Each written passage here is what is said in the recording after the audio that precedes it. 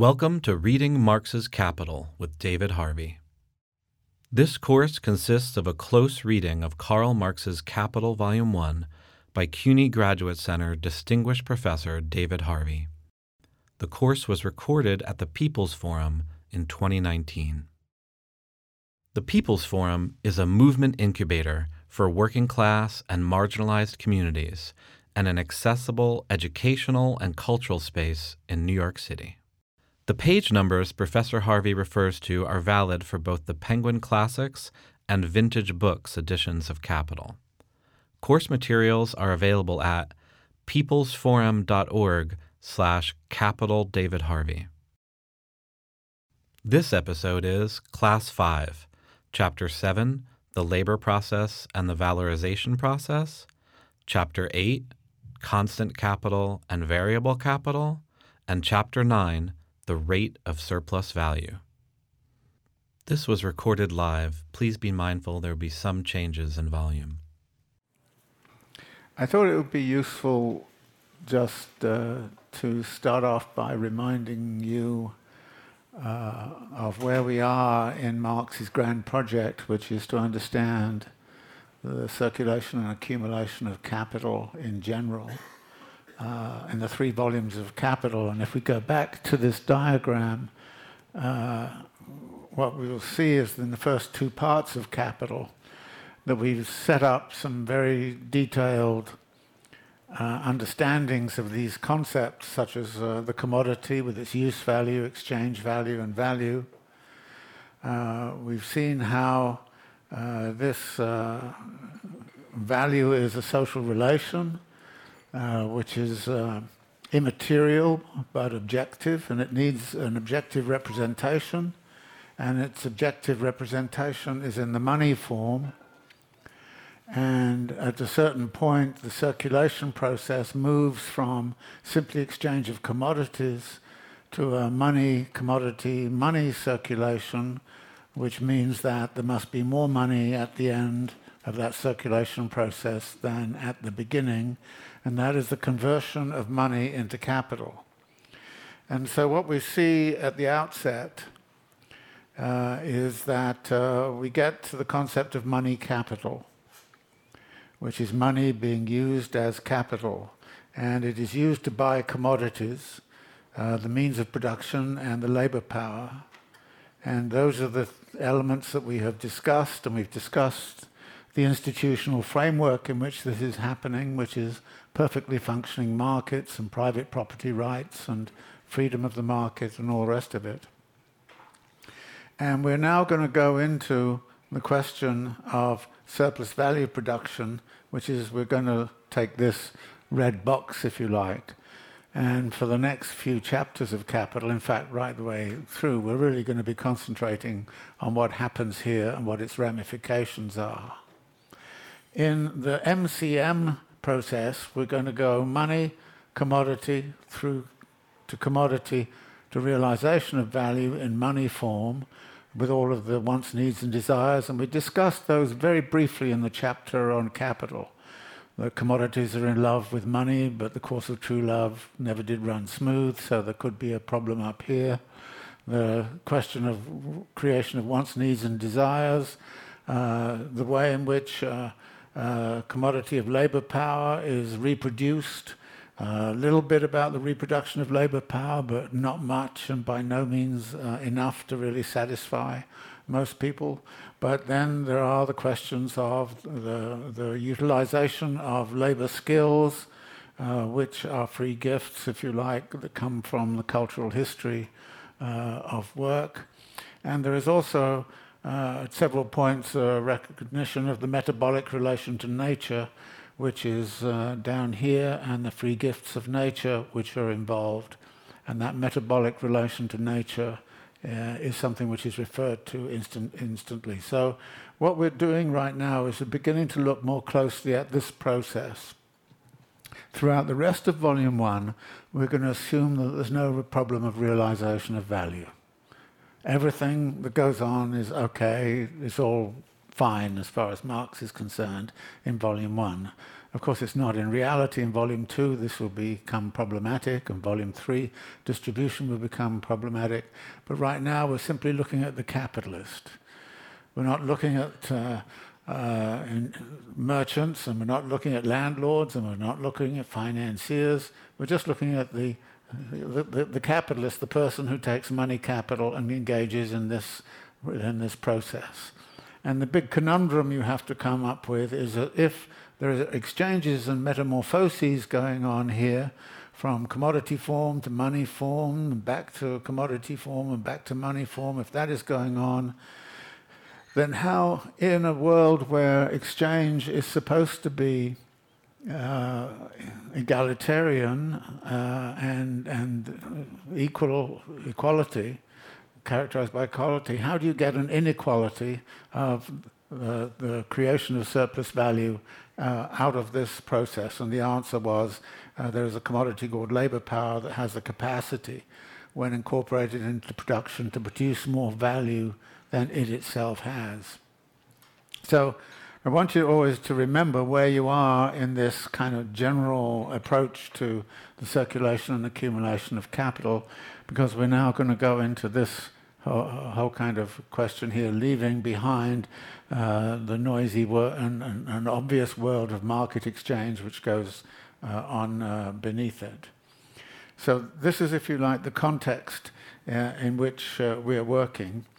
And in part 3, on the labour process and the valorization process, Marx takes up the question of exactly how labour is used in production to create surplus value. But he then does something very interesting, which is a bit unusual in capital. Because, as I've often sort of noted, the categories that Marx uses are always those embedded within a capitalist mode of production. He's not talking about universals, but here he switches. So in the first 7 or 8 pages of this chapter on the labour process, what Marx does is to talk about the universal condition which is involved in labour processes, in the sense that all modes of production have labour processes, and that there is therefore a question of the metabolic relation to nature. And he said back on page 135 that the metabolic relation to nature is a universal condition of human existence, independent of any particular form. And he's going to repeat that here and therefore give a universal account of the labour process. The first 2 pages of this chapter are, for me, of critical importance. And I think that you need to think about them. As often happens with Marx, he doesn't explicate very much. But when you think about what he's saying has huge implications for how we understand the world. And let us go through this then, step by step. He starts off by saying that labour is, first of all, a process between man and nature, a process by which man, through his own actions, mediates, regulates, and controls the metabolism between himself and nature. So the idea of the metabolic relation becomes crucial. And that metabolic relation then needs to be explicated. He confronts the materials of nature as a force of nature. In that sentence, you get the sense that Marx is talking about human activity within nature rather than as outside of or opposed to nature. But then he goes on, he sets in motion the natural forces which belong to his own body. His arms, legs, head and hands, in order to appropriate the materials of nature in a form adapted to his own needs. Through this movement, he acts upon external nature and changes it. And in this way, he simultaneously changes his own nature. This dialectical formulation, I think, is one which needs to be thought about. If we can only change ourselves by changing the world around us, then any project to change ourselves is also a project to change nature. Any project to change nature is also a social project. This would lead me to the conclusion that any ecological project is a social project, and all social projects and political projects are ecological projects. And it is that dialectical relation which lies at the center of all human activity. And Marx then goes on to say, he develops the potentialities slumbering within nature and subjects the play of its forces to his own sovereign power. Now, this point about changing the world and changing ourselves, I think of it in these sorts of ways. That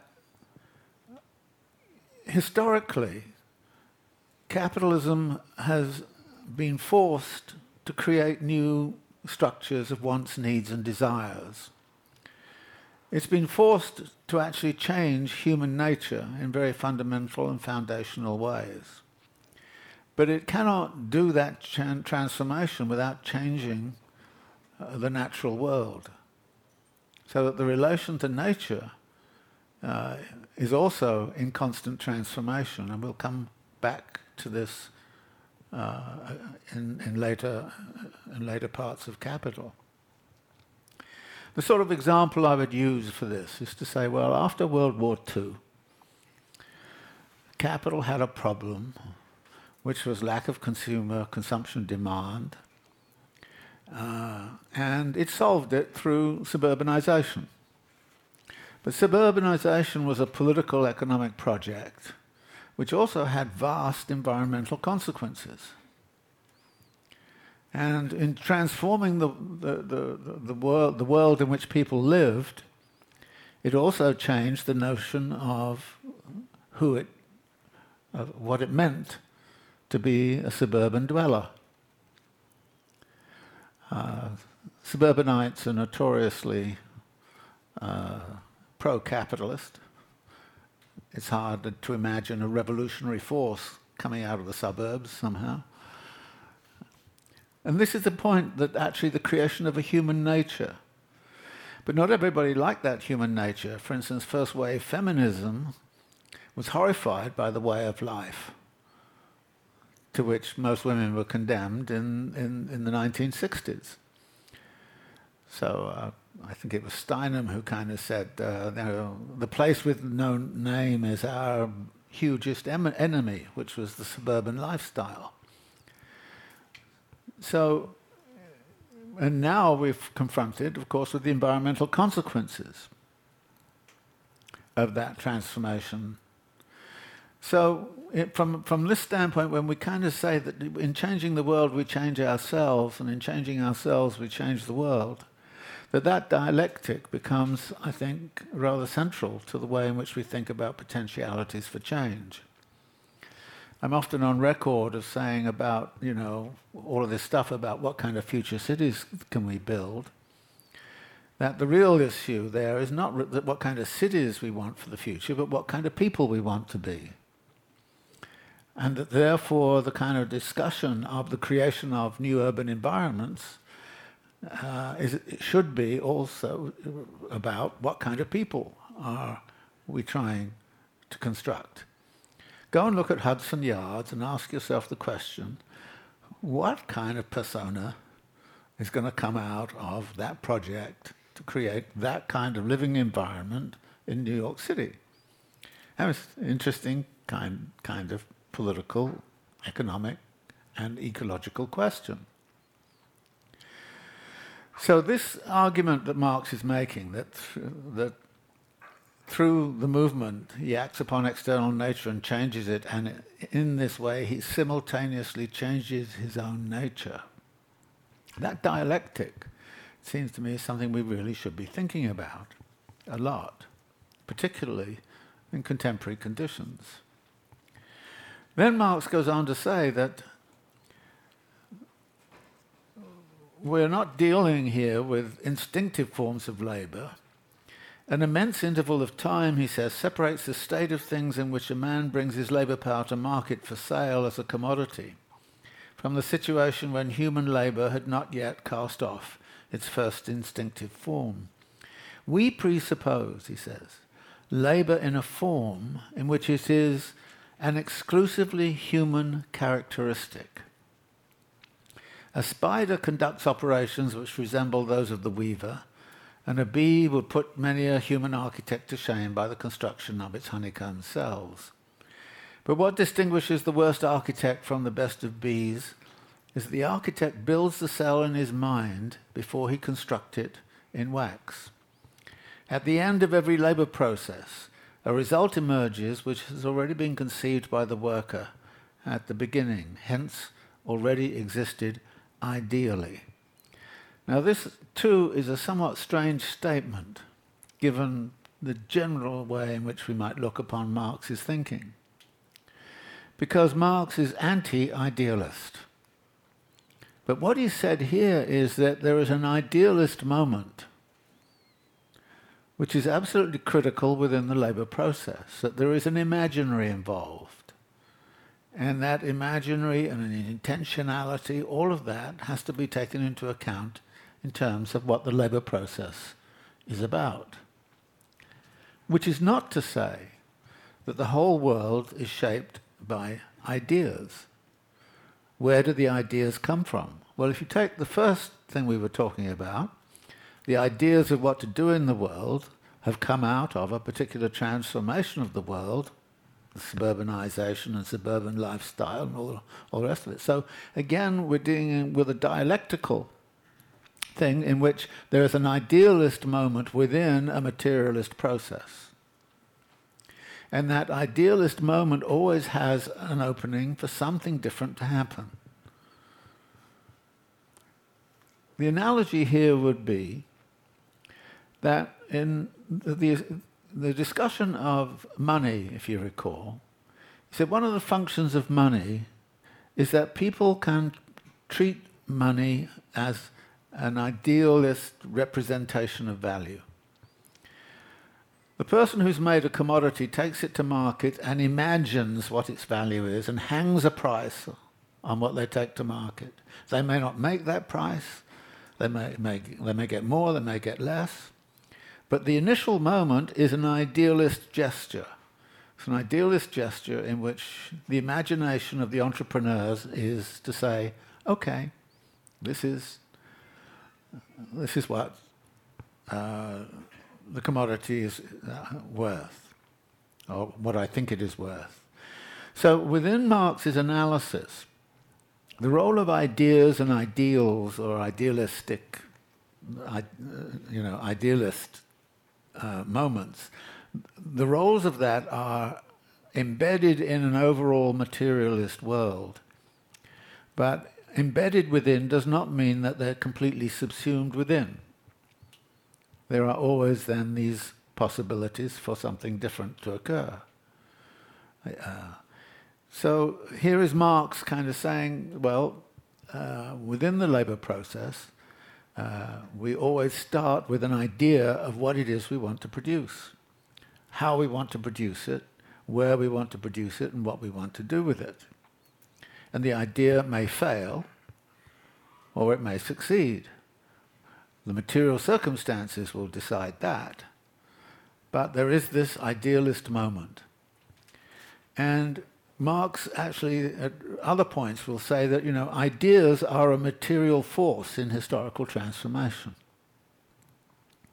So it is not true to say that Marx has no room whatsoever for ideas, or, No, he does have some room.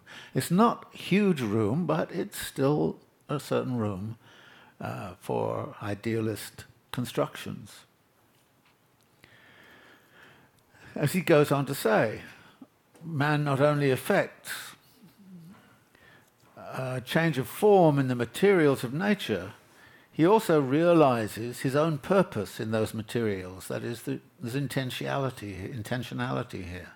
And this is a purpose, his own purpose in these, and this is a purpose he is conscious of. It determines the mode of his activity with the rigidity of a law, and he must subordinate his will to it. This subordination is no mere momentary act. Apart from the exertion of the working organs, and he then goes on to sort of say that the work that's involved here means close attention, discipline, and the less he is attracted by the nature of the work and the way in which it has to be accomplished, and the less, therefore, he enjoys it, as the free play of his own physical and mental powers, the closer his attention is forced to be. Now, what Marx is doing here, I think, is actually engaging in a discussion with Fourier. Fourier was one of those utopian thinkers. And one of the great things about Fourier is he actually thought that work could be reduced to play, and that all work should become play. And it should be pleasure at play, and not. Marx is kind of disputing that. He's disputing the sort of Fourierist view of what the labour process might be about. And Marx is actually, maybe some people would say this is the Germanic side of Marx coming out, which is kind of rather sort of, well, you've got to be hard working at it. But I think that this is an important a way to think about labour processes. I think I would say this, that in my own experience of writing a book, it goes something like this. You have a brilliant idea. You think it's going to be great. You kind of get very excited about it, and you just kind of can't wait to get to the typewriter and start working at it. About 6 months later, you're kind of groaning a bit, kind of going, and then there comes a point where the project runs you. You no longer run the project. It seems like it gets a life of its own, and you kind of find yourself. And, 6 months after that, you can't wait to get out of the prison that you've created for yourself. What Marx is saying is that any labour process is always going to be a bit like that.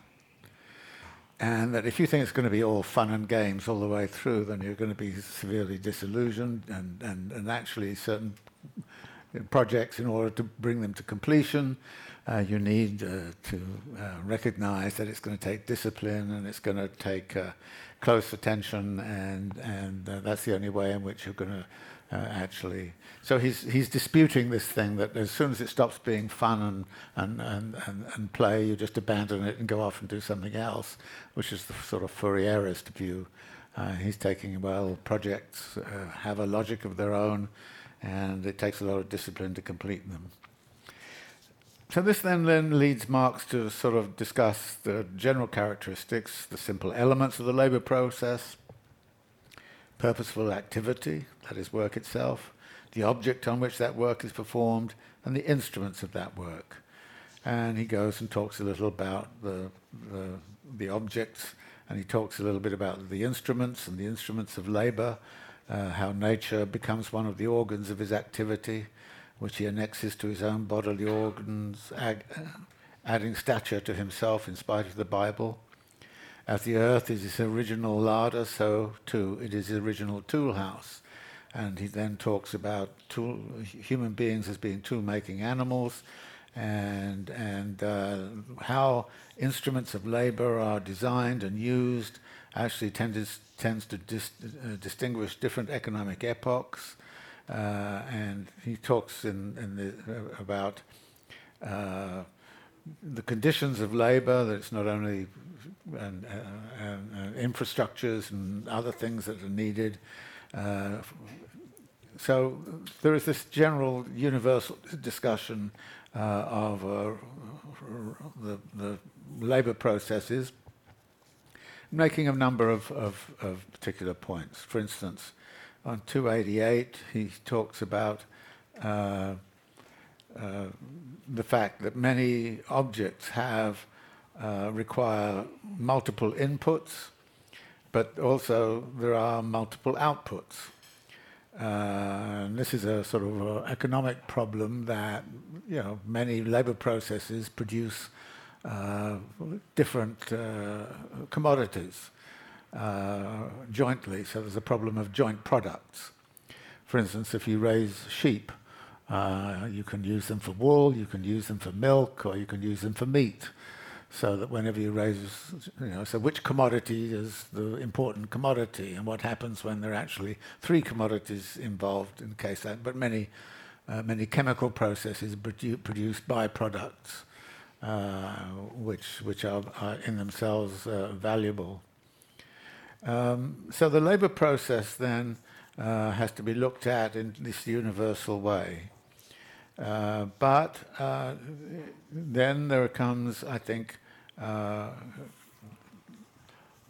some important information on the bottom of 289, where Marx talks about the way in which machines might be used in a labour process. Machines are not used to make commodities in such a way that parts of the machine end up in the commodity. The machine is always there. So how do we start to actually look at the use of tools and machines and the like? And at the bottom of 289, he kind of says this: a machine which is not active in the labour process is useless. In addition, it falls prey to the destructive power of natural processes, iron rusts, wood rots. Yarn in which we neither weave nor knit is cotton wasted. Living labour must seize on these things, awaken them from the dead, change them from merely possible into real and effective use values. Bathed in the fire of labour, appropriated as part of its organism, and infused with vital energy for the performance of the functions appropriate to their concept and to their vocation in the process, they are indeed consumed, but to some purpose, as elements in the formation of new use values, new products, which are capable of entering into individual consumption as means of subsistence, or into a new labour process as means of production. Now the point about this is that Marx's language is frequently talking in this term, bathed in the fire of labour, that labour is the animating force. Labour is what revives use values. Labour is what revives value. And so the labour process becomes critical for taking dead, inanimate aspects of the world around us and transforming it into something which is processual, open, and at the same time useful and rewarding. That the labour process has to be kept in motion, and this goes back to what this diagram is about. The continuity of this process. You cannot afford to let anything lapse. If things fall to one side, they're no longer part of this process. If machines are no longer used, they are not part of this process. But they can be reanimated by the living power of labour. So part of what Marx is doing here is to come up with a rhetoric of a certain kind, which is talking about living labour as the feature which is going to animate and reanimate this world which is being constructed through the flows of capital.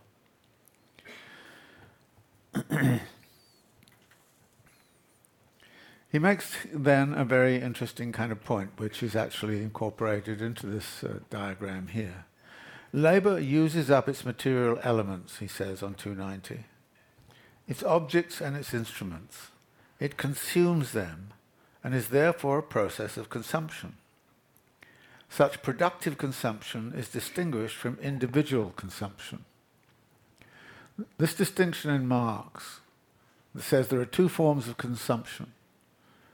Individual consumption, which is what you and I engage in, and productive consumption, which is what the capitalist does when the capitalist consumes energy, capitalist consumes raw materials.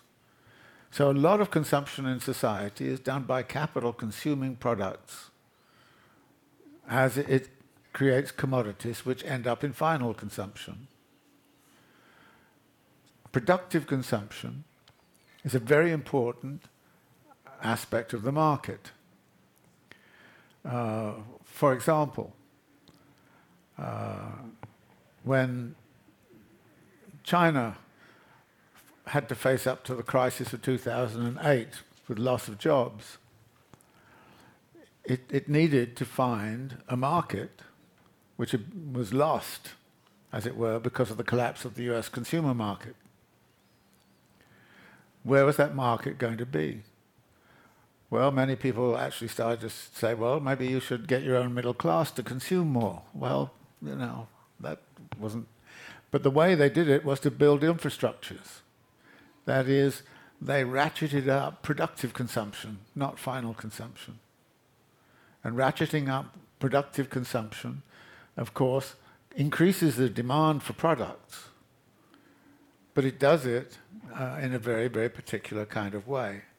But this distinction between productive consumption and final consumption is an important one throughout Marx's analysis, because productive consumption is always about reinvestment and about new investment, and how important new investment is in creating the market, as opposed to people consuming goods in final consumption.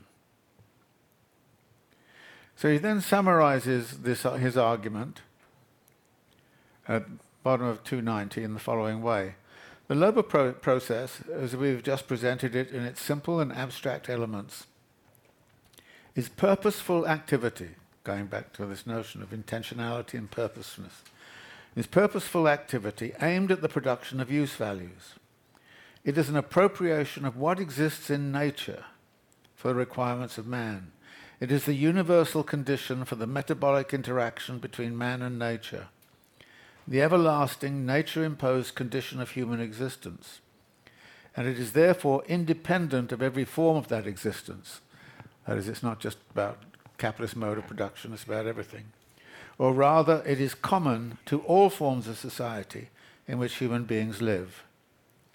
We did not, therefore, have to present the worker in his relationship with other workers. It was enough to present man and his labour on one side, nature and its materials on the other. The taste of porridge does not tell us who grew the oats, and the process we have presented does not reveal the conditions under which it takes place. Whether it is happening under the slave owner's brutal lash or the anxious eye of the capitalist, whether Cincinnatus undertakes it in tilling his couple of acres or a savage when he lays low a wild beast with a stone. So these passages then are the universality of the metabolic relation to nature, where Marx is proposing some things which are unavoidable for all modes of production, including the capitalist mode of production. So that the capitalist mode of production can never escape these metabolic constraints.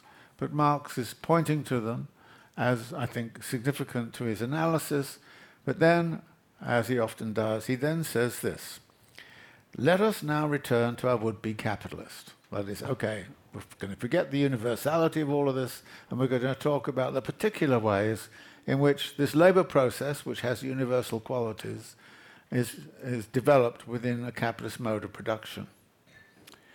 And Marx goes on to say, we left him just after he had purchased in the open market all the necessary factors of the labour process, its objective factors, the means of production, as well as its personal factor, labour power.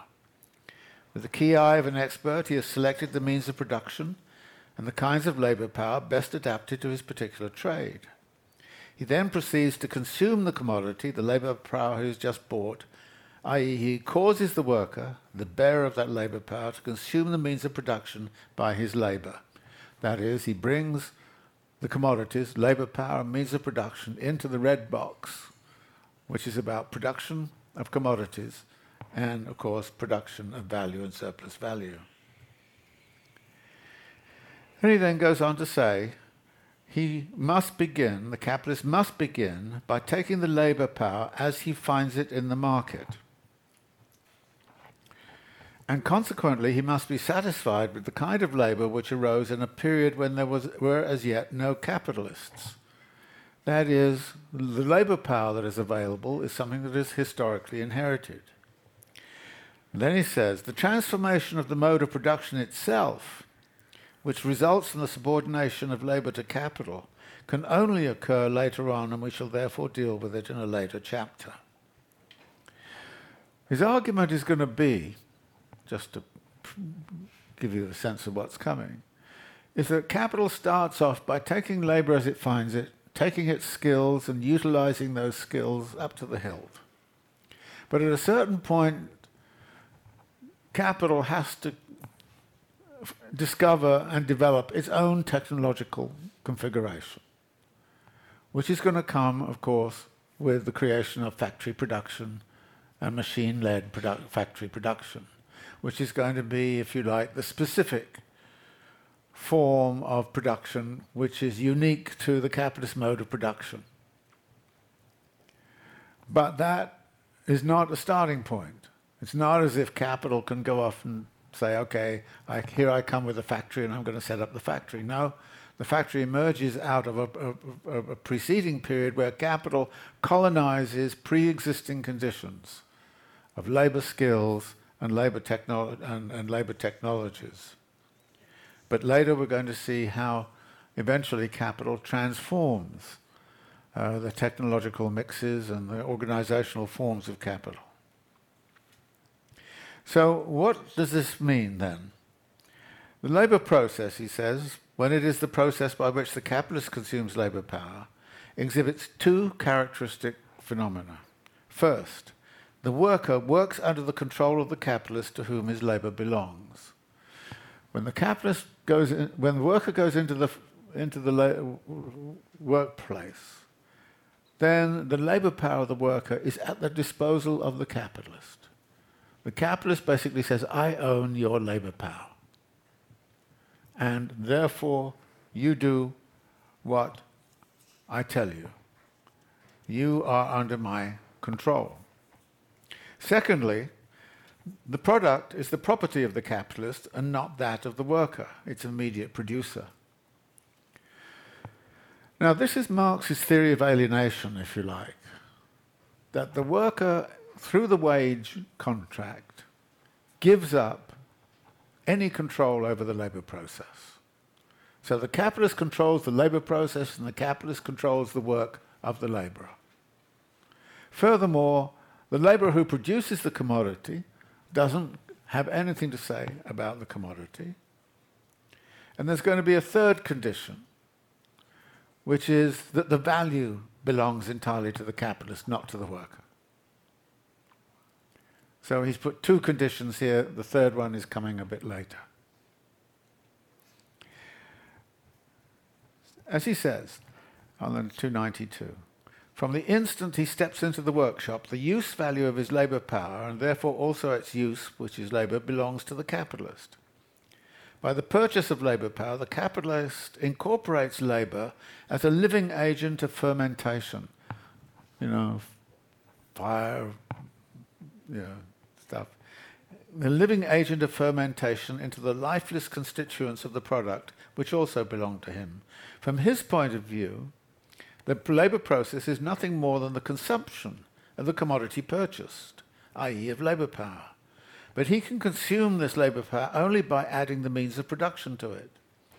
The labour process is a process between things the capitalist has purchased, things which belong to him. Thus the product of this process belongs to him just as much as the wine, which is the product of the process of fermentation going on in his cellar. So, as soon as you get inside the red box in this diagram, the labourer has given up all control over the labour process.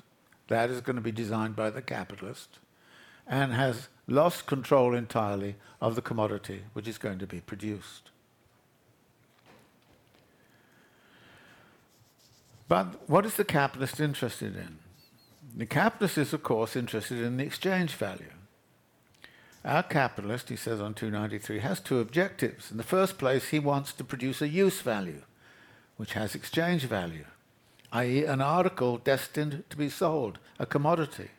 And secondly, he wants to produce a commodity greater in value than the sum of the values of the commodities used to produce it, namely the means of production and the labour power he purchased with his good money in the open market.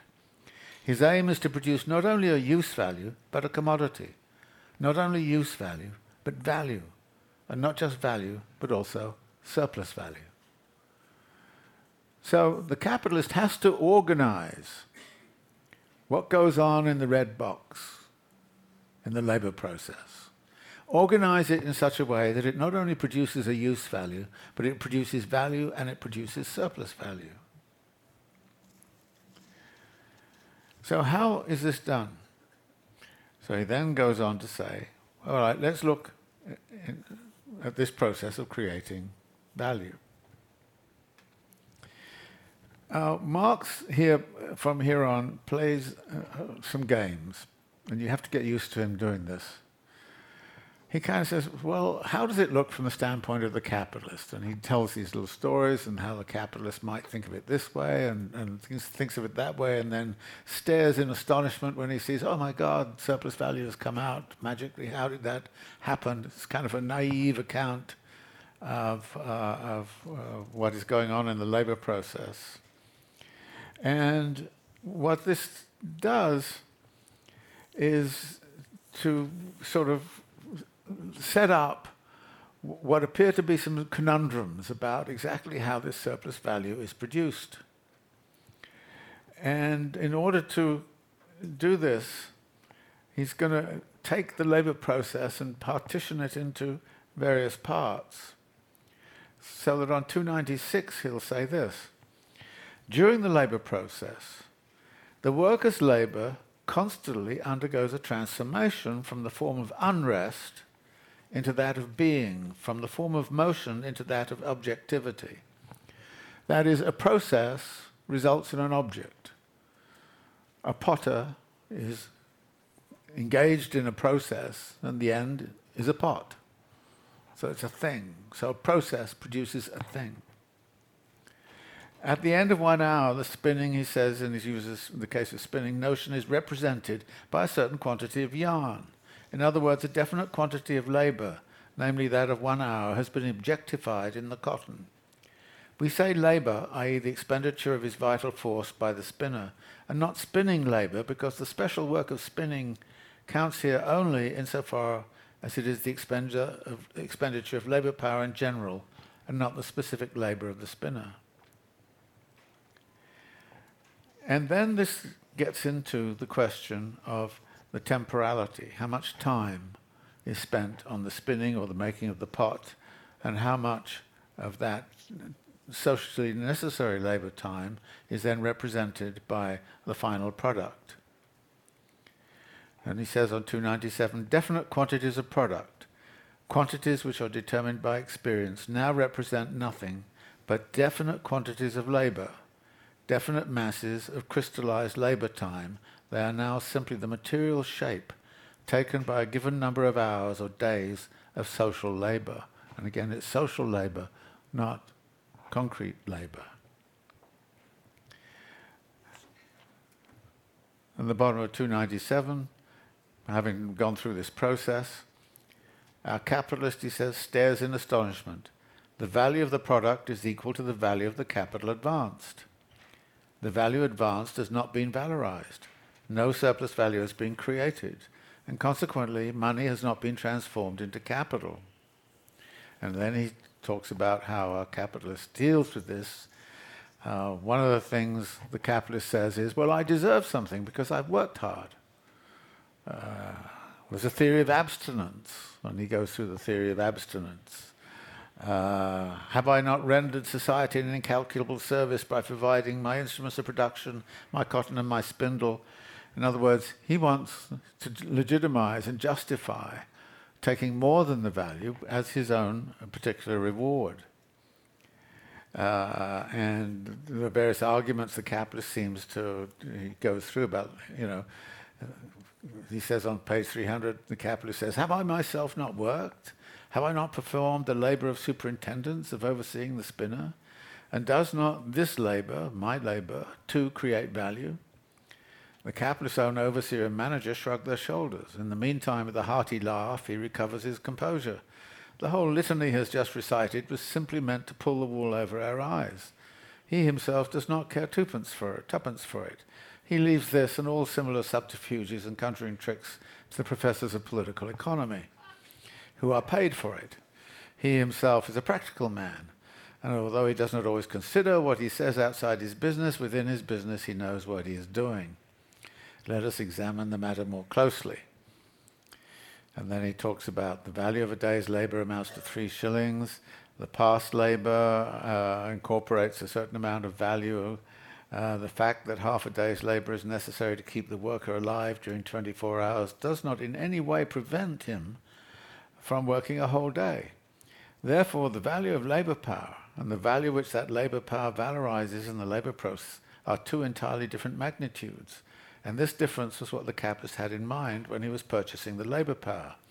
The useful quality of labour power, and I think it's interesting to say, okay, what's the use value of labour power to the capitalist? The use value of labour power to the capitalist is it produces surplus value. That's what the use value is.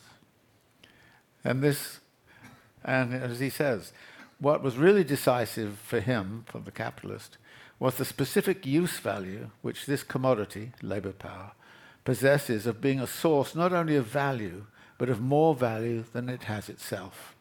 This is on page 301. This is the specific service the capitalist expects from labour power, and in this transaction he acts in accordance with the eternal laws of commodity exchange. There's no infringement of the laws of commodity exchange. Terribly important, this, to Marx. That you can have perfectly functioning markets with absolute kind of reciprocity and equality of exchange, not offend any of that through monopoly power or anything else. You don't have to offend any of that, because the surplus value is going to not be produced in the market. It's going to be produced in the production process by mobilizing the labor power in such a way that it produces more value than it itself has. And this is what he's saying on page 301. Our capitalists foresaw this situation. Every condition of the problem is satisfied, he says. Well, what problem? The problem was the contradiction in the circulation of capital. While all the laws governing the exchange of commodities have not been violated in any way, equivalent has been exchanged for equivalent. For the capitalist as buyer paid the full value of each commodity, for the cotton, for the spindle, and for the labour power. He then did what is done by every purchaser of commodities. He consumed their use value.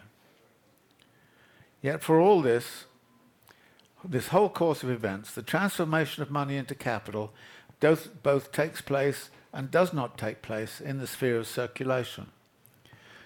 That is, when you look at this total circulation process, which we have up here, there is a moment in this circulation process which is that moment of valorization, production of value and of surplus value. But it is embedded in an overall circulation process. It is not outside of the circulation process. So the dilemma for Marx was how to keep the rules of perfect exchange operative for this whole circulation process at the same time as you created surplus value. And the answer lies, it is in the utilization of labor power as a commodity that has the use value, that it can produce more value than it itself has. And that's a very simple thing.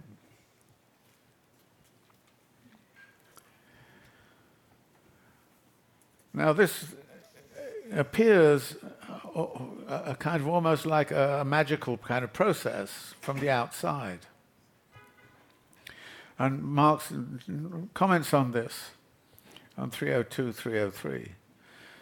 By turning his money into commodities, which serve as the building materials for a new product and as factors in the labour process, by incorporating living labour into their lifeless objectivity, the capitalist simultaneously transforms value, i.e. past labour, in its objectified and lifeless form into capital, value which can perform its own valorization process, an animated monster which begins to work as if its body were by love possessed. Getting also here to the point where this whole system is going to be driven onwards by that pursuit of love possessed. That is, the pursuit of surplus value. If we now compare the process of creating value with the process of valorization, we see that the latter is nothing but the continuation of the former beyond a definite point. If the process is not carried beyond the point where the value paid by the capitalist for the labour power is replaced by an exact equivalent, it is simply a process of creating value. But if it is continued beyond that point, it becomes a process of valorization. So he distinguishes here between creation of value and a process of valorization, which is the creation of surplus value. If we proceed further and compare the process of creating value with the labour process, we find that the latter consists in the useful labour which produces use value.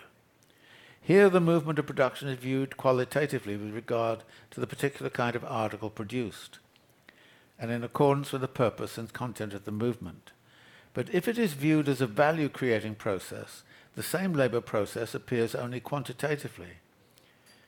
Now, what Marx is doing here is going back to that distinction between concrete and abstract labour. Because what happens in the labour process is the labourer is doing two things. They're producing a concrete use value at the same time as they're creating value and surplus value.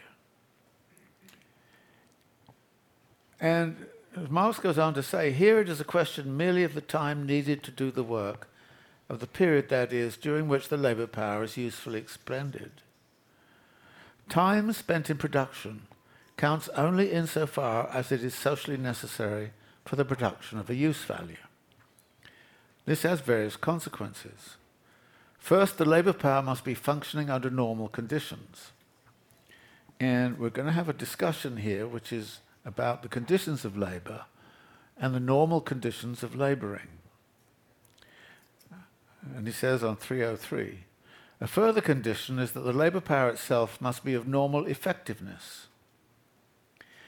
In the trade in which it is employed, it must possess the average skill, dexterity and speed prevalent in that trade, and our capitalists took good care to buy labour power of such normal qualities.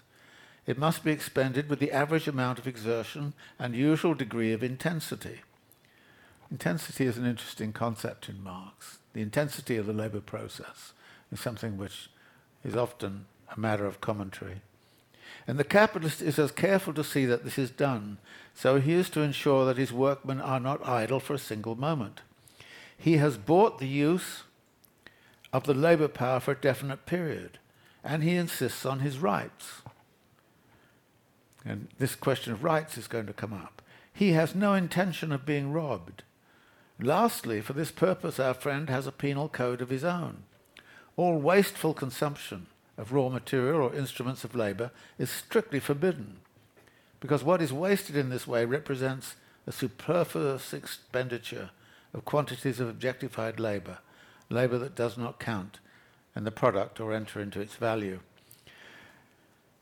So here he's saying the labour process, the capitalist has to oversee the labour process and make sure that it is all socially necessary. And he has to make sure that it functions under normal conditions, has to make sure that it's a requisite skill, normal effectiveness, and normal intensity, and all those kinds of things. And he is in his rights to insist on all of this because he has bought the labour power. And as an owner of that labour power, not of the labourer, he is entitled to say, you have to do this in this kind of way, even though you have these skills. There's then a footnote, which you may care to look at, which is about how capitalism, as opposed to slavery, has to be much more concerned with the intensity of the work and the labor process, the skill that's involved in the work, and ensure that there is no waste. And Marx takes the view that slave labor, this is not necessarily true, by the way, historically there's a lot of dispute over this, slave labor is far less efficient than wage labor, because wage labor put under the control of the capitalist is going to be forced to give up its use value to the capitalist under conditions in which the capitalist controls the labor process. And this is going to be very different from conditions of slave labor. And there's some interesting kind of questions, again, about skilled labor and so on, in a footnote on page 305, which you may want to spend some time on, because it goes back to the question of skilled labor.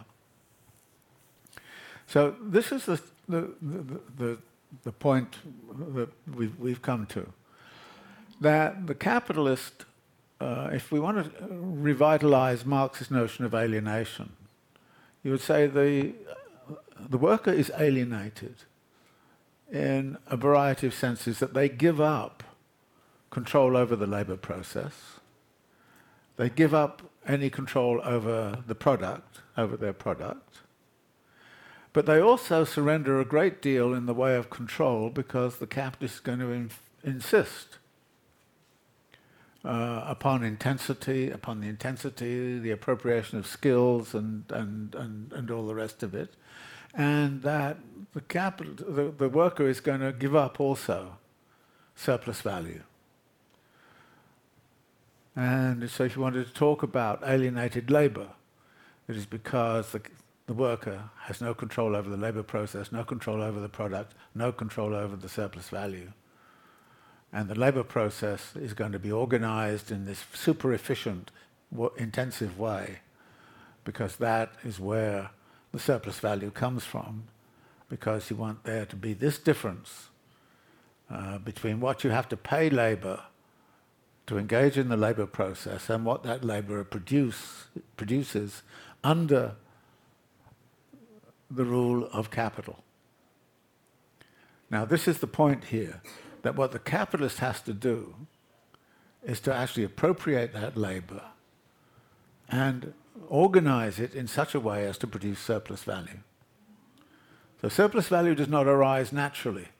It arises because that's what the capital is looking for, that's what capital is going to organize, and that's how the system of labor, the labor process, is going to be organized.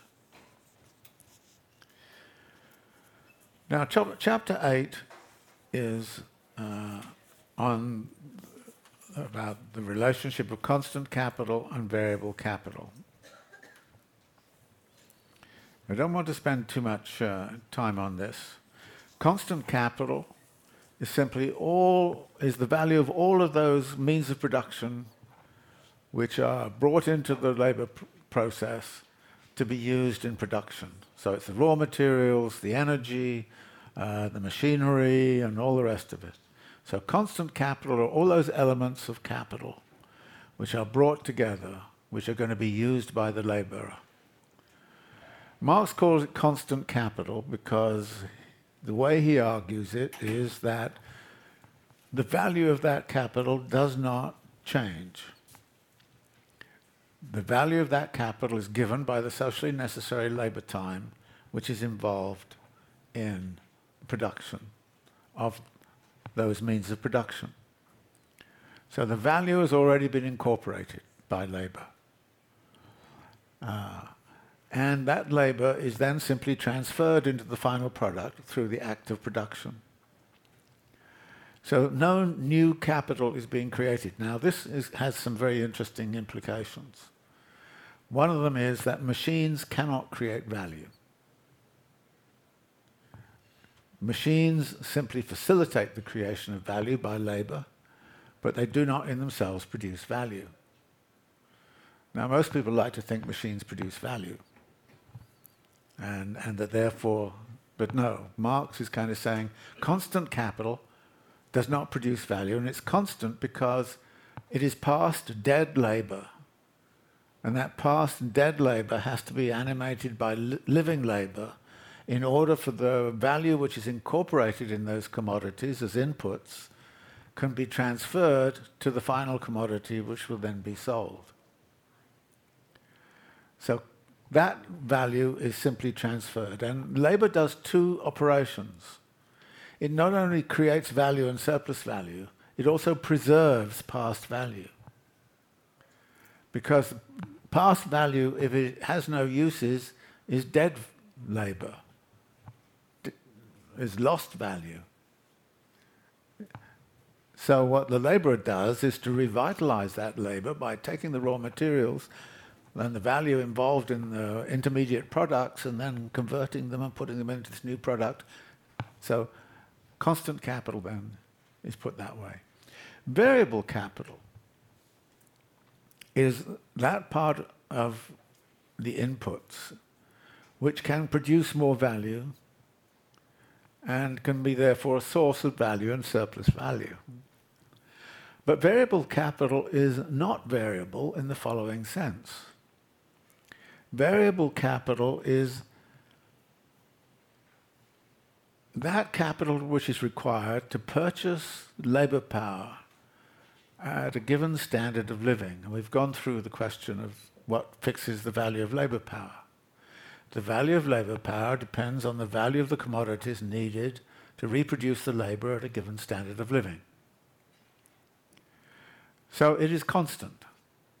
But the value of that labor power can be recuperated from a production process after, say, 5 or 6 hours of labor. After 5 or 6 hours of labor, if you work the laborer longer, then there's a surplus. That's where the surplus value comes. That you work the laborer and generate value to the point where you cover the cost of the value of labor power. You then work them further, and that's your surplus value. And it's variable because labor power as a commodity has the capacity to produce value. And it reproduces its own value in, say, 6 hours.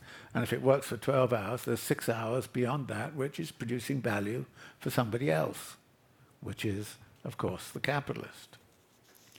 So these are the two categories which are very important to Marx, which are constant capital and variable capital.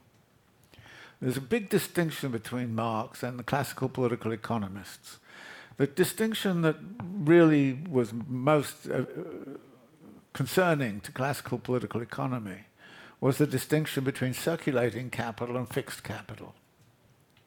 Now that has a role to play, and Marx deals with it much later, particularly in Volume 2.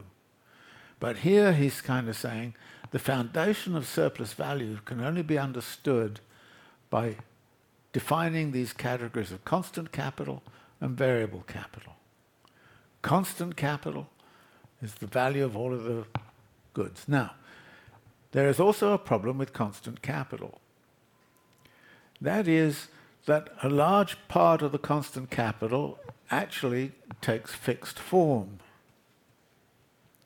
And there's a big difference for the capitalist between the capital advanced in a production process and the capital used up. Put it this way. When a capitalist wants to set up production, they have to build a factory. They have to advance the capital to build the factory. But the factory is going to last 20 years.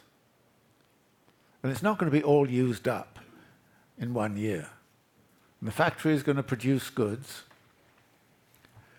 So there's a difference between the constant capital advanced and the constant capital used up in the production process. Raw materials are used up. Energy is used up directly. Many other means of production are used up directly. But the fixed capital of the machines and the factory itself are not used up directly. They're only used up over 20 years, say.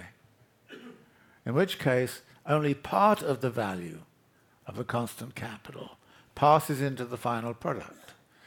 Marx uses the argument that, well, if the factory and the machinery last for 20 years, then 1/20th of the value will pass into the value of the product every year. So after 20 years, he will have completely covered the capital advanced. But this distinction between capital advanced and capital used up creates some complications which will be later looked at. But at this point in the analysis, Marx is saying, well, we have to look at this and the relationships in such a way that to recognize that the value transferred from constant capital is not going to figure in the amount of surplus value which is generated. And so in the chapter on constant and variable capital, you have to deal with some of these complications which Marx is alert to and doesn't completely resolve and basically puts them aside for later analysis.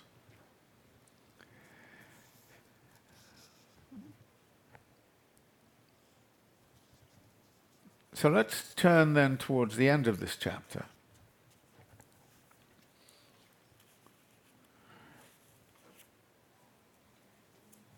The finished commodity can be conceptualized as having a value of constant capital, which has been transferred to the product, which is not the same as the total capital advanced. The constant capital plus the variable capital, which is the value of labor power, plus whatever can be produced in the way of surplus value. This gives Marx a simple formula that the value of a commodity in the market is going to be set in terms of C plus V plus S. And this is, if you like, the general kind of discussion which he is laying out in this chapter on constant and variable capital. It says on the bottom of 317, towards the end, I therefore call it the variable part of capital, or more briefly, variable capital, that is, the labor power.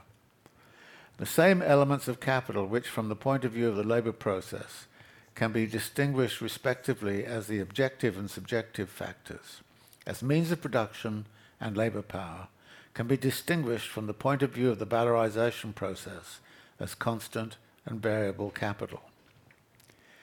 The definition of constant capital given above by no means excludes the possibility of a change of value of its elements. That is, over time, raw material values may change and all the rest of it. Suppose that the price of cotton is one day 6p a pound, and the next day, as a result of failure of the cotton crop, a shilling a pound. And then he goes on to say, and we find, he says, there may be speculation on the market as well.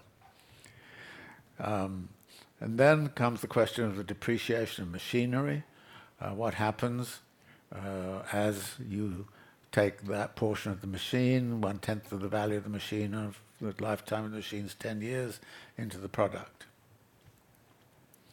So that but we also see that the ratio of C to V is very dependent upon the technology. That highly skilled labor or machine technology can actually get the laborer to process more constant capital. So the ratio of C to V is an important variable which is dependent very much on the technology. That capital-intensive versus labor-intensive production. If you take the ratio of C over V, you get a measure of capital intensity. And the more you develop new technologies, the more use values that the labourer can create in a given period of time means that the more value can be created also with the help of increasing technology. Marx kind of says at the end here, the technical conditions of the labour process may be revolutionised to such an extent that where formerly 10 men used 10 implements of small value worked up a relatively small quantity of raw material, one man may now, with the aid of one expensive machine, work up 100 times as much raw material. In the latter case, we have an enormous increase in the constant capital, i.e. the total value of the means of production employed, and at the same time a great reduction in the variable part of the capital, which has been laid out in labour power. This change, however, alters only the quantitative relation between the constant and the variable capital, or the proportion in which the total capital is split up into its constant and variable constituents. It has not in the least degree affected the essential difference between the two. Later on in Capital, this question of the relationship between C and V is going to become very important. And I think you can see immediately why that might be the case, because if labour is the source of all value and surplus value, and if more and more technological change is coming in, you're employing less and less labour. And if there's less and less labour, then that means there's less and less value. So there's a kind of real kind of question is what's the role of technological change? And why would capitalists engage in technological change, which is labour saving, when labour is the source of value and surplus value? So that question is already, if you like, lurking beneath the surface of the analysis here.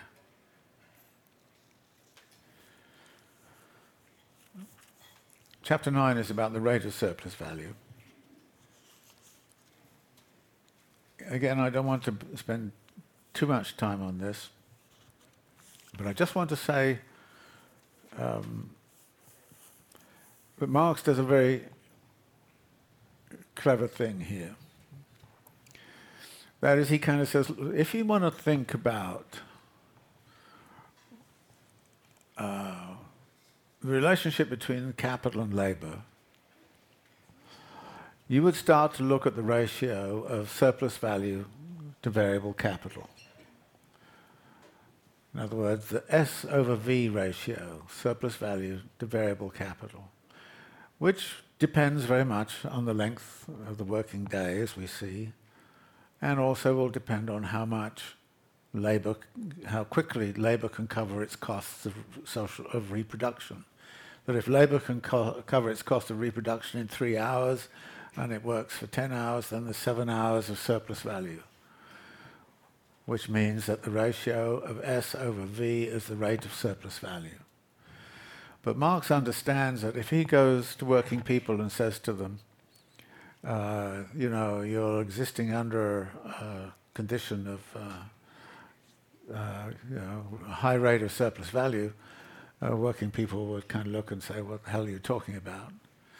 So he shifts the language here and introduces the notion that the rate of surplus value is a measure of the rate of exploitation,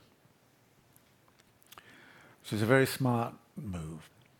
But I'm told, and I'm not sure this is the case, I'm told that actually during these years exploitation was not central, even in working class discourses of the time.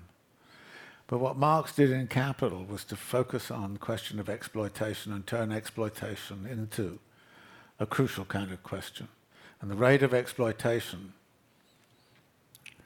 which became a very political term with a lot of connotations, very different from the rate of surplus value. So he has two languages going here. One is the technical language, which is the rate of surplus value, which is defined as S over V, that is the ratio of the surplus to variable capital. And then Marx kind of saying, this is actually the rate of exploitation.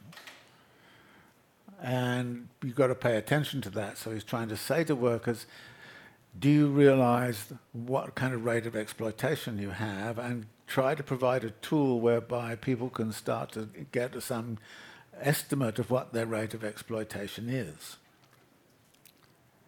And this is this entered into working class discourse, certainly after Marx's Capital was published, and through the labour movement in general. And of course the rate of exploitation and the concept of exploitation of labour power and all the rest of it has a long history in working class movements. But Marx shifts his language in this chapter from a sort of technical language of rate of surplus value to rate of exploitation. The rate of surplus value then, or the rate of exploitation, is where it is that Marx wants to be, and it's going to lead, of course, into the chapter on the working day. But meanwhile, he also has a lot of fun with Senior's Last Hour. I don't know if you enjoyed that little essay. The argument goes a bit like this, that we can clearly look at a labour process involved in the production of commodity and say, okay, there's constant capital involved, there's variable capital involved, and there's surplus value involved. So we have the value of a commodity, which is C plus V plus S.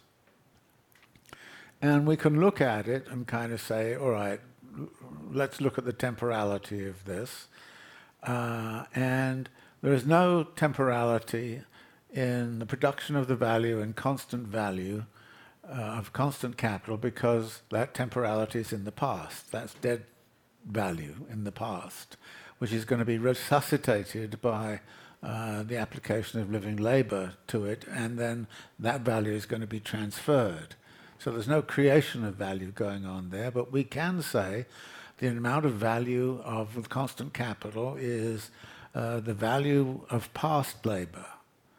And that value can be accounted for. That is, you can add up all the socially necessary labour time involved in the production of the machines, the production of the intermediate products, and the production of the raw materials. You can add all that up and say that is the value of the constant capital, which is the value of the past labour, which has not yet been realised and is going to be realised through productive consumption, which is where the productive consumption then comes in. It's going to be realised in the productive consumption.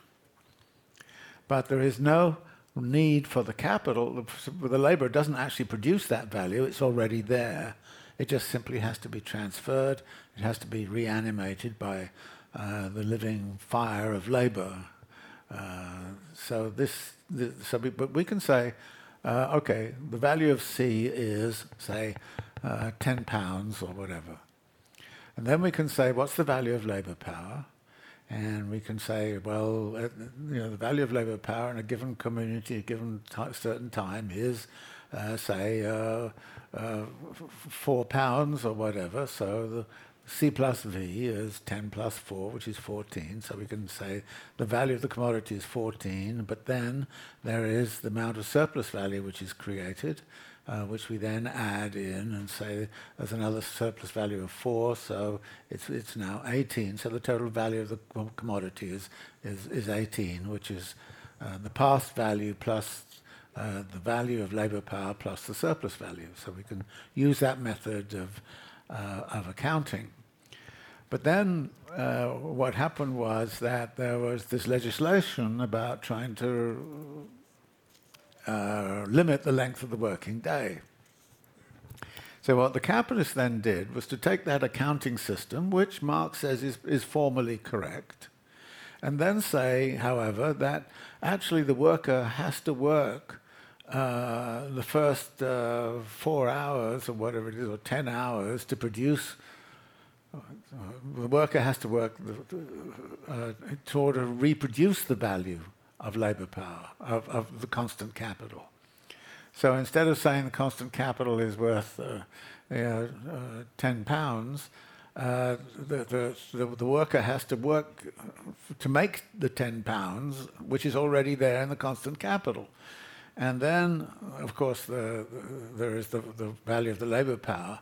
And then the argument was that the capitalist profit comes from the last hour of the day. And if you restrict the working day from 12 hours to 11 hours, you'll take away all of the profit, because all of the profit is earned in that last hour. And this was the argument that the capitalists started to make against the limitation of the length of the working day. That they said, in effect, that we only cover our costs in the first 11 hours of the working day, and it's the 11th hour to the 12th hour which gives us all our profit. If you limit the length of the working day and bring it down to 11 hours, we'll have no profit. And Marx kind of saying, this is a as he says of Senior, he says, and this is the professor who was summoned to Manchester to learn the techniques that he then went to teach back in Oxford. And the professor calls this an analysis. Well, it's obvious that the worker does not have to work to produce the value of the equivalent value of the constant capital, because that value is already embodied in the price of that constant capital. So it's already there. What the worker does is to transfer that value, doesn't have to create it. So the profit comes from the rate of exploitation, which is S over V, rather than from some sort of last final hour. Furthermore, Marx is also going to say that, you can think of it, when we think about the working day, we think of it one way, but actually we have to think also about the working hour and the proportionalities in the working hour. So later on, when he looks at piecework and other wage forms, we see that this can be arrived at. This theory of the relationship between C plus V plus S is a proportionate kind of theorization, and it's not therefore simply limited to the whole day.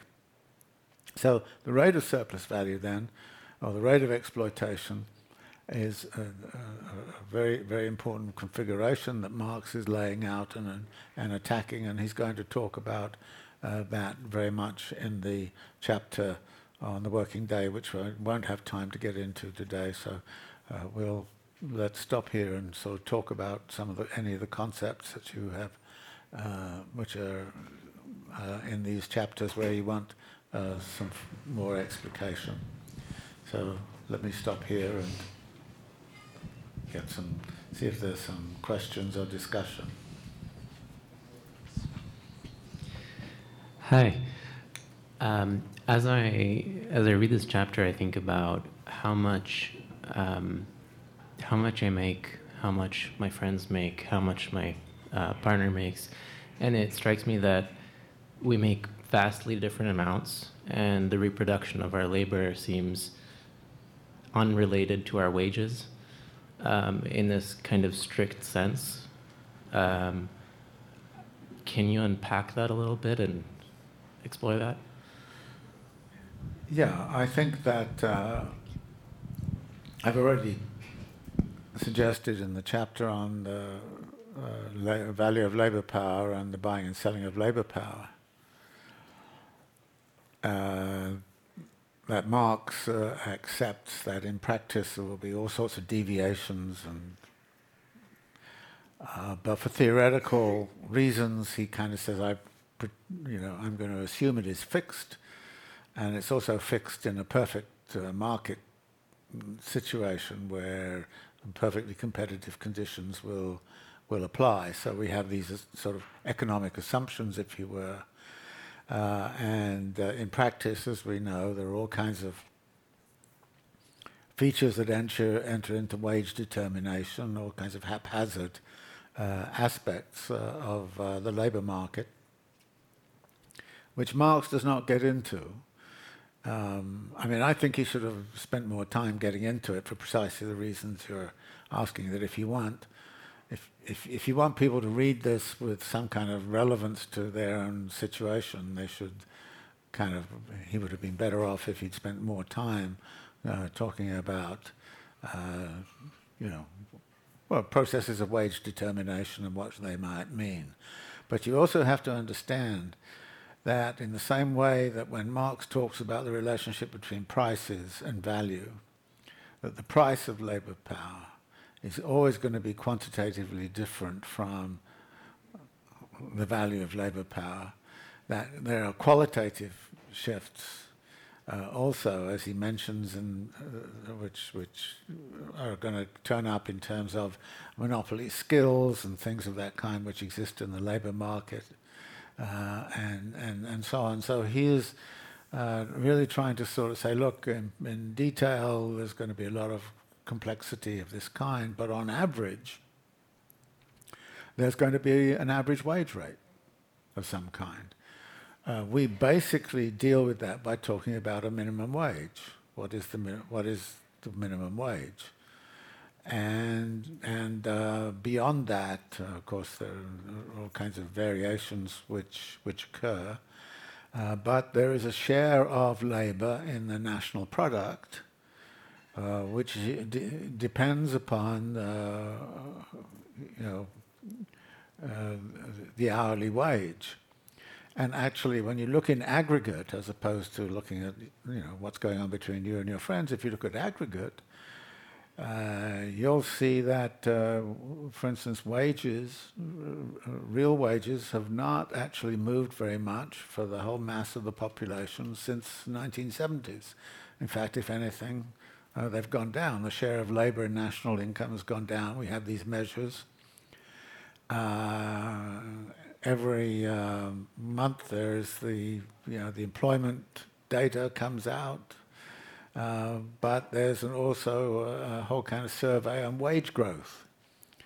And one of the confusing things in the financial services is to understand why the wage rate has not risen.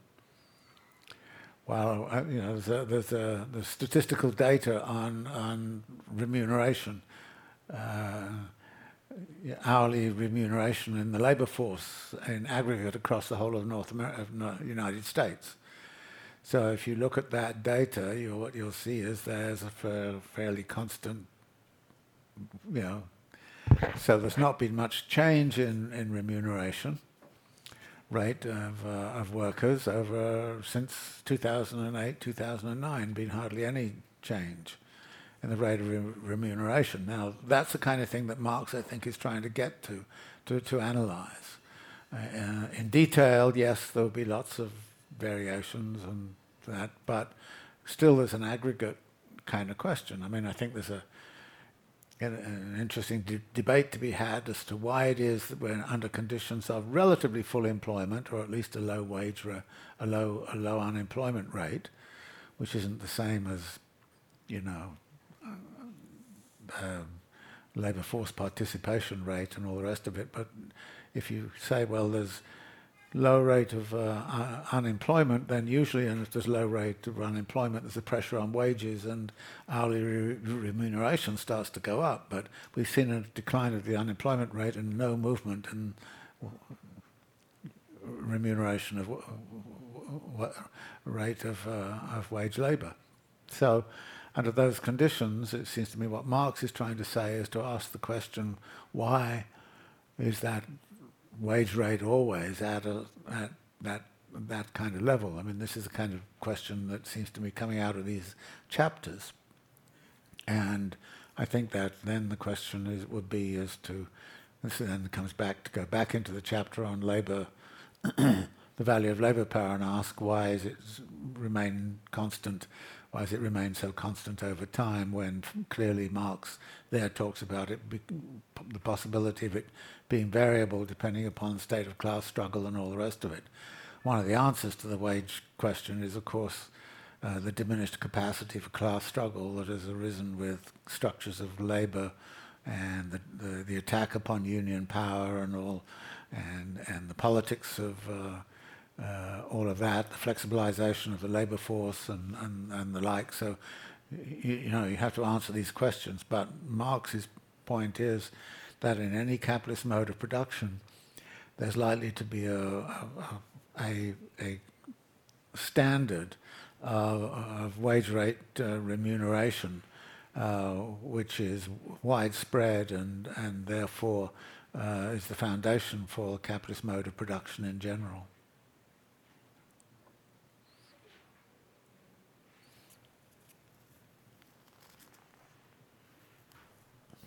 Okay, we'll take a question from online.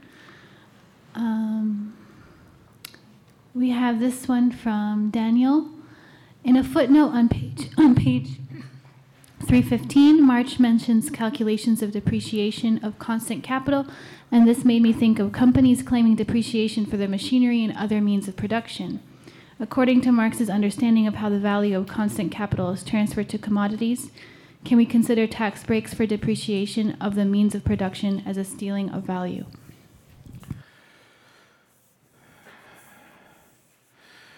Yeah, the depreciation of fixed capital. In Volume 1 of Capital, Marx tends to adhere to what we call a straight line depreciation. That if you have a machine which is worth $100, and it's going to last you 10 years, then you depreciate 1/10 of the value every year. So there's a depreciation schedule on the machine. There are other depreciation structures which can be set out. Now, one of the things that capitalist politics does is to play a very special role for depreciation of machinery. One of the things that Reagan did was to say that instead of depreciating the value of machinery over 10 years, you can take all of the depreciation in 1 year. Now, notice what this does is that if you've depreciated your machinery in 1 year, then you can actually go and get new machinery. So it actually accelerates technological change. It also did some other things which meant that you could depreciate fixed capital in such a way as to reduce its value to zero, and then you could move on. For instance, one of the things that Reagan's move on depreciation of fixed capital did was to, in effect, subsidize the geographical location of American industry. In the 1970s, there was a lot of movement out of the Rust Belt into the Sun Belt. That was accelerated by accelerating the depreciation. So the depreciation on factories in Ohio could all be claimed back in 1 year, and therefore you had no reason to stay there anymore because you already depreciated the value and got the value back. Then you could move to the Carolinas or to Texas or Arizona or wherever. So the depreciation of fixed capital is now, whether this is a robbery of value or not, to be honest, I'm not quite sure how I would account for that in terms of the value structures. What I would say is that any acceleration of the recuperation of value has to come from somewhere, and that therefore there is a redistribution of value going on. Whether it's a robbery of value is another question. There's a redistribution of value through taxation arrangements, but then this is in effect what a lot of taxation arrangements are about, which is about the redistribution of value via various mechanisms. And if you look at the last tax bill and look at things like depreciation, but also look at various other aspects of allowing capital to write off investments at a faster rate, if you look at all of that, then what you would see is that there's a redistribution of value going on now. Whether it's a redistribution from workers or whether it's a redistribution from some capitalists to other capitalists, I think you probably find a bit of both involved. And so I think that this, the analysis of a fixed capital depreciation in Marx is a little bit complicated, because it really turns out that there are other methods of depreciation which might logically be involved, but I don't think that Marx actually solved a lot of those problems very, very well in Volume 2 of Capital. He set out to do so, but in my view, it really didn't come up with, I think, a sufficiently powerful way of looking at it, because the value of an old machine is either the depreciated cost, or it could be the replacement cost, or it could be what it contributes to value creation through the efficiency that it imparts to the labor process. So there are various ways in which you can actually start to look upon the depreciation of machinery.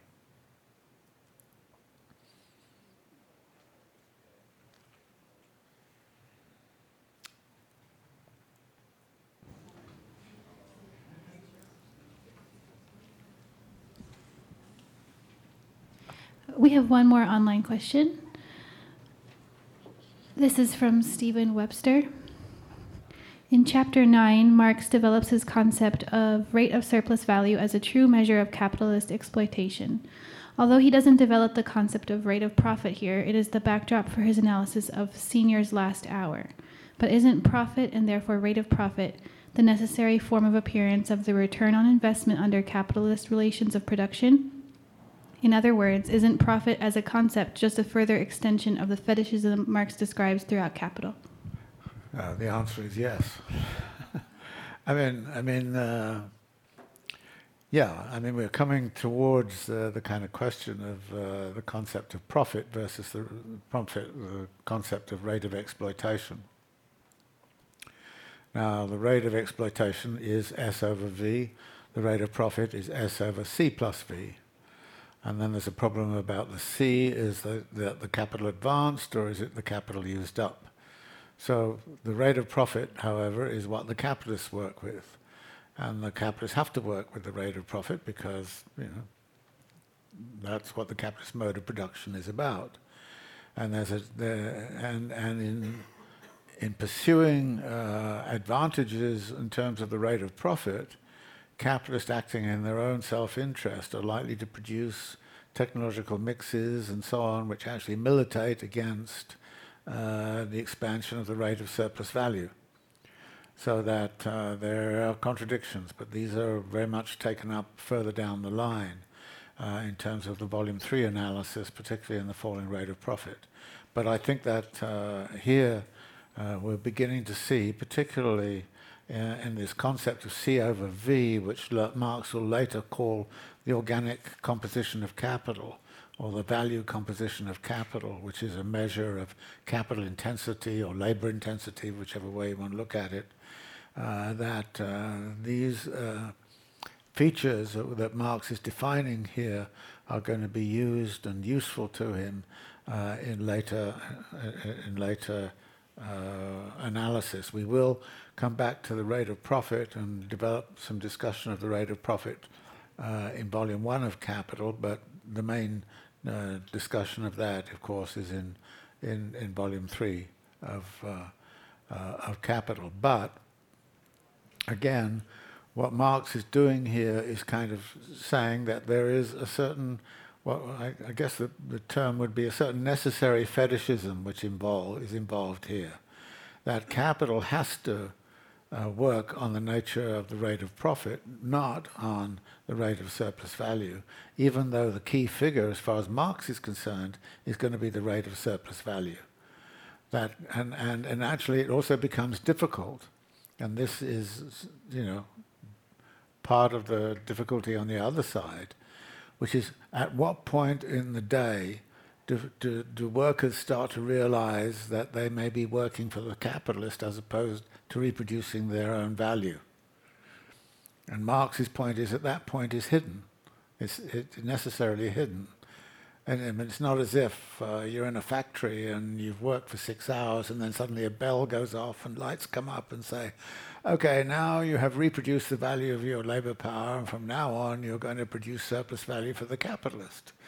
Of course, the capitalist is not going to tolerate anything like that, but it's actually very difficult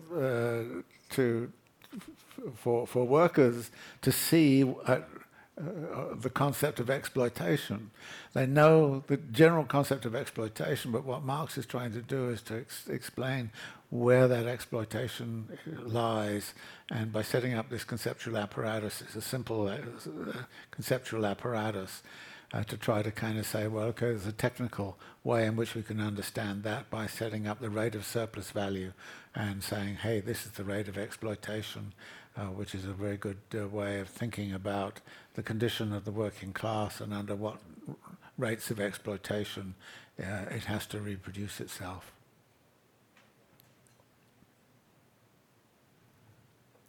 Yeah.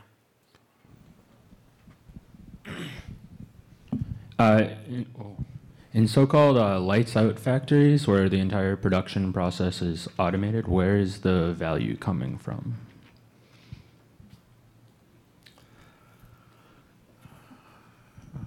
Well, to begin with,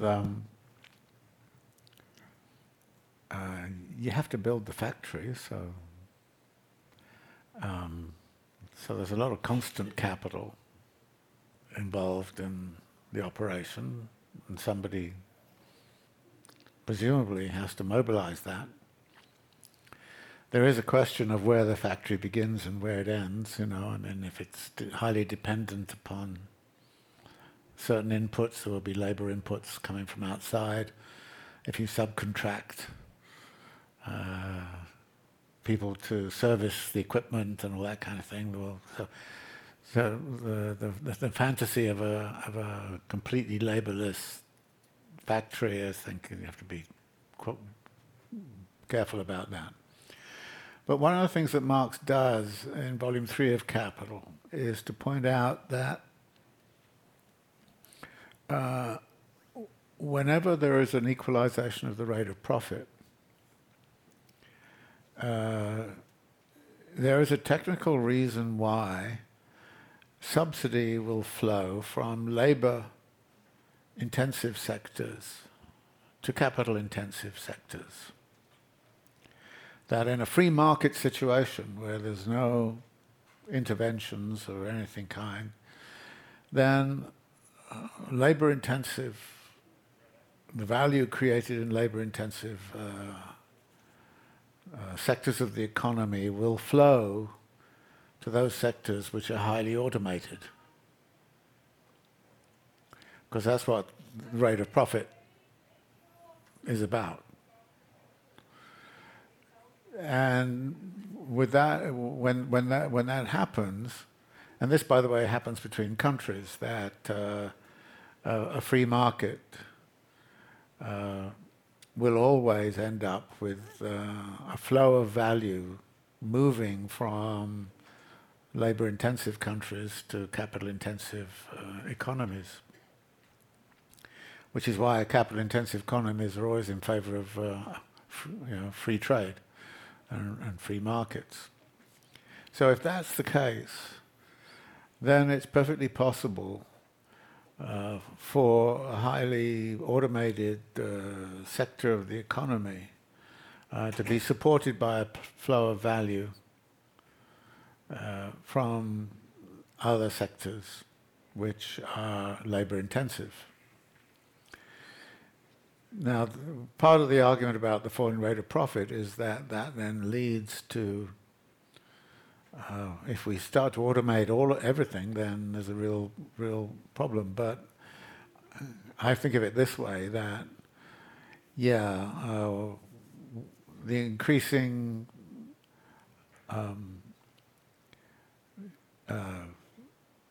automation and machine production of, say, automobiles in the automobile industry, or in steel production. I mean, I recall when I first went to Baltimore, there was a steel plant that employed about, 37,000 people or something like that. By the time you get to 1990, it's employing 5,000 people, and it's producing the same amount of steel. And then you kind of say, well, what's happened to the value? Well, there's a lot of value transfer going on. It turned out in that case it wasn't enough, so it all ended up. But at the same time that's going on, we're getting a huge increase in activities like McDonald's and Kentucky Fried Chicken and all that kind of stuff. And while we don't like to think of that maybe on the same par as automobile manufacture, in fact, there was this huge increase in this very labor-intensive activities in fast food production. So that the biggest corporations in the world now are putting things like McDonald's and the like. And, So actually, what you would then surmise is that the value is being produced in the McDonald's hamburger joints, and but a lot of it is flowing to those high-tech sectors that are employing hardly any labor. But then there are other issues, of course. For instance, to what degree do we as users actually now participate in the creation of Google's value? And the answer is that a lot of the information we apply by our activities in Google is part of the value which Google is recuperating. So we have to be careful in looking at where value is being produced, where it's flowing to, how it's being appropriated, and there are different mechanisms of appropriation. But you would then go back, I would always go back to the basics and start to talk about, okay, where's the constant and the variable and the surplus value and where's it coming from, and then look at the equalization of the rate of profit and how that transfers value and what that might mean in terms of the structure of the economy in general. You'll find Marx moving in his way of thinking from individual commodities and the production of individual commodities, which we tend to look at here. Later in Volume 1, you move to a more macro aggregate analysis, which is looking at the whole economy and the relationship between classes and that sort of thing, rather than looking at individual commodities. Right now we're using the individual commodity to try to develop some of the basic concepts which are then going to be put to use in understanding the economy as a whole.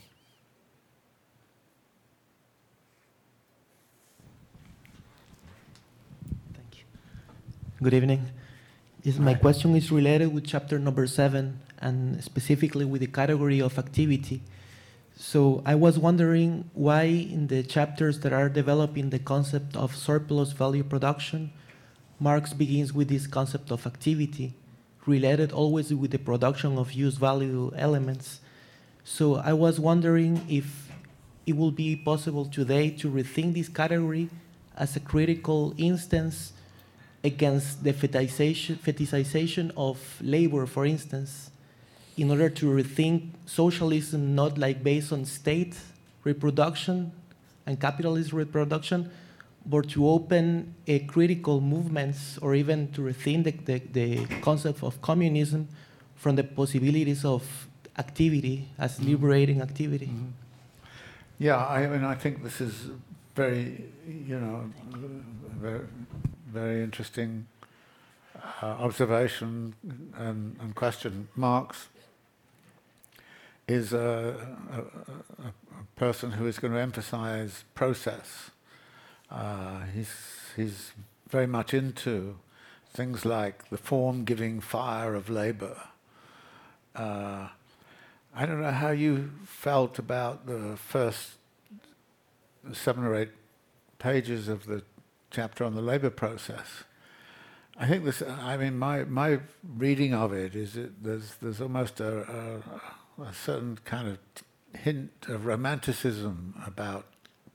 There's something noble about the labour process, and I think there's a sort of contrast between, the notion of the form-giving fire of the labour process, that all human societies are creating themselves by transforming the world and transforming self, and we're into a world of where the imagination can work and so on, and there's a certain kind of nobility about the labour process until you get to that phrase of now let's go back to our would-be capitalist to see what happens to that concept of the labour process, which is, I think, a little bit romanticized, but I think, I'm all in favour of a bit of romanticization. There's a contrast he's drawing between that world with all of its possibilities and all of its, richness and transformative possibilities, even though it's hard work and we don't think it's just about play, So there's a contrast between that, and now let's return to our would-be capitalist, and we start to see the way in which the labourer is denied any of that nobility because they do not have control over the labour process, they don't control the product, they don't control the surplus value, which is taken away from them. So, in a sense, a lot of people would have often said that Marx leaves behind the concept of alienation, but I think actually this is the concept of alienation. This is alienated labour. And therefore the notion of socialism and communism is about getting back to the nobility, the potential nobility of labour, and all of the ideas that are in there in that first 7 or 8 pages, and saying, okay, we can build an alternative society. Which is why I think he's, at that point, invoking this point about what separates the worst of architects from the best of bees, is that the architect erects things in imagination. We imagine something different. This is Marx, I think, talking about a utopian moment in any kind of transformative politics. So I think that chapter is very much about, and I think the contrast between the opening part, which is written in a certain kind of style, which is materialist, but at the same time, like I say, there's something noble about the possibilities and creativity and transformative capacities there, and then what follows when the worker has to submit to the disciplinary apparatus of the capitalist and do the capitalist bidding, which is about doing nothing more noble than producing surplus value for the capitalist. So I think that Marx, however, wants always to insist that the live activity of the worker, the animal spirits of the worker, the creative fire of the worker, has to be mobilized by capital. And that then means that you cannot, at the end of the day, you cannot kill all of that creativity or that capacity. The capitalist is always faced with a dilemma of how to keep the lid on it, how to keep the discipline of it, so that labour does not flow back into the kind of thing that Marx is beginning to evoke in the first part of the labour process chapter, but I think that this is where the politics. So you're right. This is where the politics of what Marx is doing.